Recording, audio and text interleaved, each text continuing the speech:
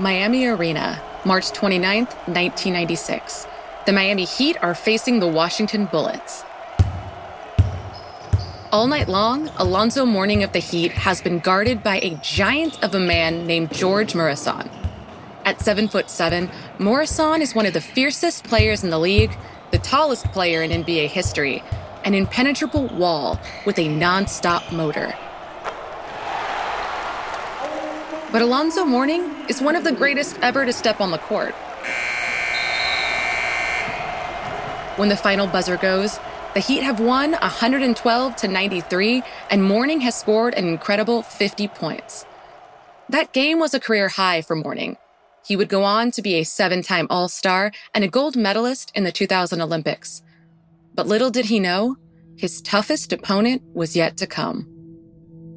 After returning from the Olympics in Sydney, Mourning started into his usual off-season training, but he noticed something was wrong.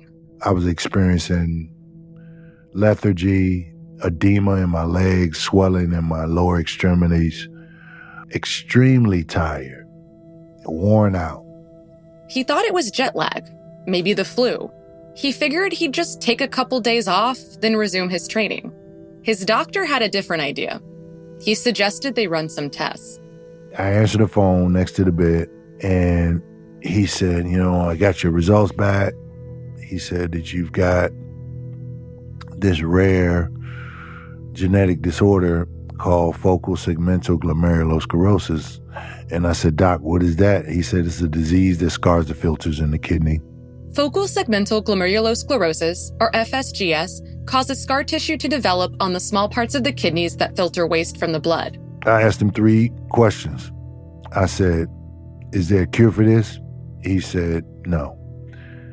I said, can I play basketball again? He said, I don't know. And then I said, well, am I going to die?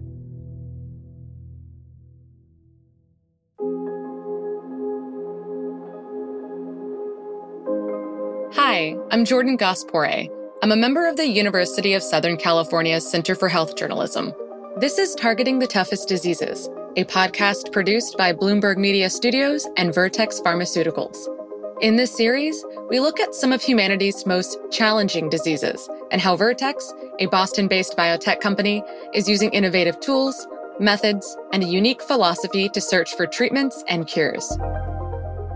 Today, we're looking at APOL1-mediated kidney disease, a disease caused by a genetic abnormality, one that 13% of African Americans carry.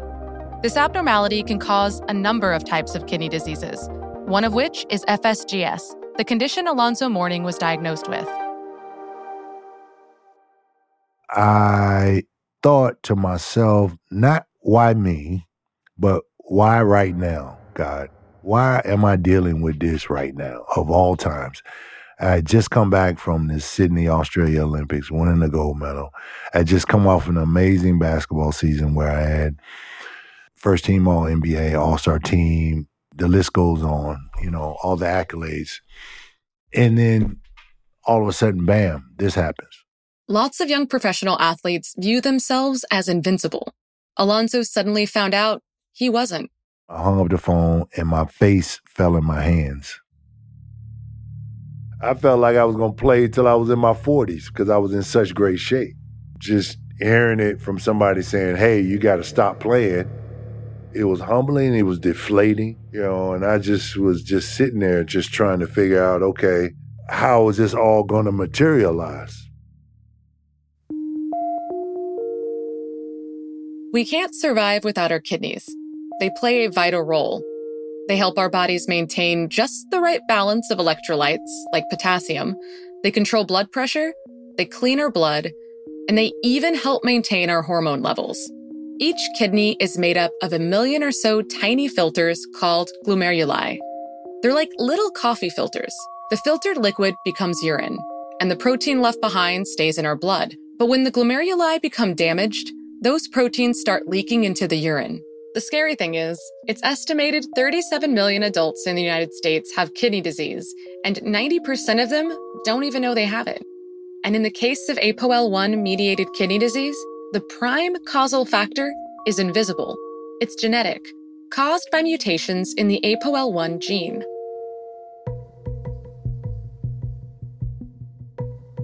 Back in the early 1990s, Dr. David Friedman, a doctor, researcher, and an associate professor with Harvard Medical School who currently works with Vertex on its clinical trials, first started to notice something unusual. He was seeing African-American families where multiple members all had kidney disease. When there's an important inherited component of a disease, it tends to cluster in families. Understanding there was a genetic cause was just the beginning. Next, they had to find the exact gene. I think a real breakthrough in our understanding came in 2008 when some teams at Johns Hopkins and the NIH were the first to find a location in the genome on chromosome 22 where it became apparent that there was something strong that was impacting kidney disease in people of African ancestry. Then in 2010, Dr. Friedman and his colleagues identified the specific mutations that led to this type of kidney disease. There were two important advances in technology which really helped us to pinpoint these two genetic variants in APOL1. The first was related to tools for identifying positive selection in the genome. And these mathematical tools helped us envision the genome in a slightly different way. And the second major technological advance was a database of genetic variants in people of widely diverse ancestries called the Thousand Genomes Project. Up until that time, most of what we knew about genetic variation came from people of European ancestry. And this new, very powerful tool was really the equivalent of an encyclopedia of genetic variation around the world. From there, our understanding of APOL1 has continued to increase, including why the risk variants in this gene only affect people of recent African descent, including African American, Latinx, and Afro-Caribbean communities. Thousands of years ago, a genetic mutation in the APOL1 gene developed in sub-Saharan Africa as a protective mechanism. We all have a gene that encodes for the APOL1 protein. But the version which causes kidney disease contains some very slight changes in the instructions for building that protein that turn out to make it very effective for killing the trypanosomes that cause African sleeping sickness in humans. Sleeping sickness is a disease spread by the bite of an infected fly, and it can cause death within a matter of weeks. But this genetic mutation stops it in its tracks. Because it was so effective, it spread very quickly in the population. But it's these proteins with a slightly different version of APOL1 that's very, very effective for killing trypanosomes and preventing African sleeping sickness, which is the same version of the protein which makes the kidneys of people sick who have this genetic variant. We now understand that having one APOL1 risk variant could protect you from many forms of sleeping sickness. But if you were unlucky enough to inherit two, one from your mother and one from your father, your chances of getting kidney disease goes up tenfold.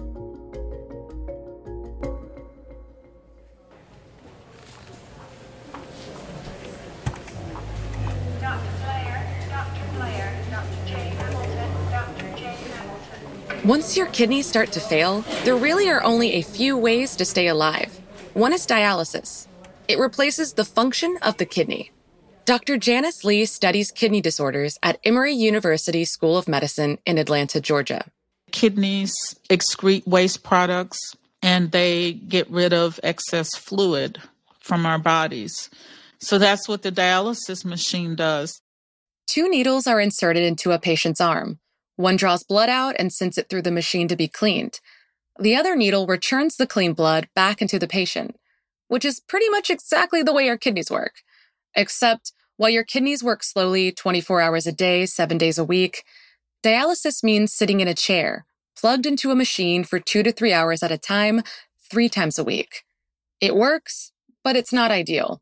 If you really think about it, we go to the bathroom, excrete our urine 2 or 3, 4 times or more a day. So when patients are on dialysis, they're really getting their blood cleansed just 3 days a week for a few hours. And so patients can feel washed out when they get off of dialysis because they've had all this fluid from 2 days worth of not excreting any waste products or fluid. There's no cure available for chronic kidney disease. The medications currently on the market focus on making sure a person's kidneys don't deteriorate further. The current options include medications that suppress the immune system, diuretics, ACE inhibitors or ARB medications to control blood pressure or lower urine protein, anticoagulants to prevent blood clots, and then there's the option Alonzo Mourning had done for his FSGS, a kidney transplant. That approach requires you to be fortunate enough to find a suitable donor. On average, it also only lasts 10 to 12 years. Vertex Pharmaceuticals is a company that is researching APOL1-mediated kidney disease and other tough diseases where there's a huge unmet need. They are targeting conditions where the human biology is understood, the technology already exists, or Vertex thinks it can develop it, and where Vertex has an approach they think may be transformative. They have several programs in their investigational research, including APOL1-mediated kidney disease. Dr. Ogo Egbuna leads clinical development for the team researching kidney disease at Vertex. As we speak here in the U.S., there are probably more than 100,000 people waiting for a kidney. And not everyone is fortunate to be able to get one. Many people will die waiting for a kidney. The staggering number of people living with and dying from kidney disease is one of the main reasons why Dr. Egbuna joined Vertex's efforts. It was really heartbreaking. At the beginning of the year, I'd have a whole host of patients on dialysis. And at the end of the year, 1 or 2 out of every 3 would have, passed on. That was just too depressing for me. Why did Vertex choose to focus on APOL1 versus other types of kidney disease? This is actually one of the most difficult kidney diseases that have plagued a minority population, an underserved population for so long. And for the longest time, we have attributed this to either bad diet or lack of exercise or nutrition. But we do know now that there is a genetic basis for a lot of this disparity. And I think in typical Vertex fashion, we go after diseases that have a serious unmet need. And in addition to that, we go after diseases where the underlying cause is well understood and for which we apply, the best science available to try and address it. What can we look forward to? Part of the reason why I'm actually so excited about what we're doing here at Vertex is because we have found small molecule therapies that are investigational to the underlying cause of what I've described as APOL1-mediated kidney disease. We have evaluated these potential therapies in experimental settings and first in human studies, as well as a preliminary proof of concept study in patients. Developing a potential small molecule therapy is no easy feat. Dr. Egbuna says scientists at Vertex have gone through hundreds of thousands of candidate molecules in their kidney disease research. Nothing good or great comes easy. Therein lies the promise and the excitement. While their research continues, Dr. Egbuna says he and his team at Vertex will do everything they can to raise awareness for the disease. That includes educating on preventative measures like genotyping, which can help determine whether a patient carries the APOL1 genetic variant. So in addition to supporting the clinical community and patients in increasing the rates of diagnosis of kidney disease, we also want an increase in the awareness and of genotyping so that precise diagnosis can be made so that the right therapy can be brought to the patient. Alonzo Mourning is one of those great examples of people that went through the signs, symptoms, the worries, the challenges of end-stage advanced kidney disease, got a transplant, and he got back on his feet. Alonzo Mourning underwent a kidney transplant 3 years after his initial diagnosis. So the recovery process was grueling, and it was extremely painful at times, and it was difficult. But if you think about anything in life worth having, it's very difficult to get it. And I was trying to get my health back, and I was trying to get back on the court. So I was trying to get back to some sense of normalcy, but it challenged me tremendously, and it really, truly challenged me. Morning talks about his struggle to get and then adapt to living with a new kidney, knowing full well that he had a lot of advantages. I was in optimal condition, excellent health, but that was the benefit of my recovery so fast, because the doctors told me, like, hey, if you wasn't this high performance athlete, then you probably wouldn't have bounced back as fast after the transplant. And bounce back he did. Just 3 years after his transplant, Alonzo Mourning would go on and win a championship with the Miami Heat in 2006. And today, he's partnering with Vertex as a spokesperson, using his profile and his experience to advocate and educate. A big part of it is to try to inspire and provide hope and encouragement for those who are going through the same ordeal. And Mourning says he's hoping Vertex will be able to help kidney patients by raising awareness of the disease, encouraging people to visit their doctor, and continuing to search for a potential treatment.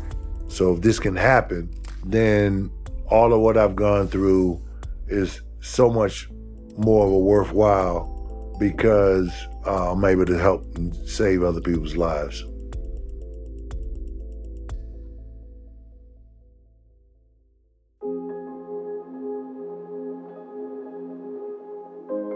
This is Targeting the Toughest Diseases, a podcast from Bloomberg Media Studios and Vertex Pharmaceuticals. If you like what you hear, subscribe and leave us a review. I'm Jordan Gaspore. Thanks for listening.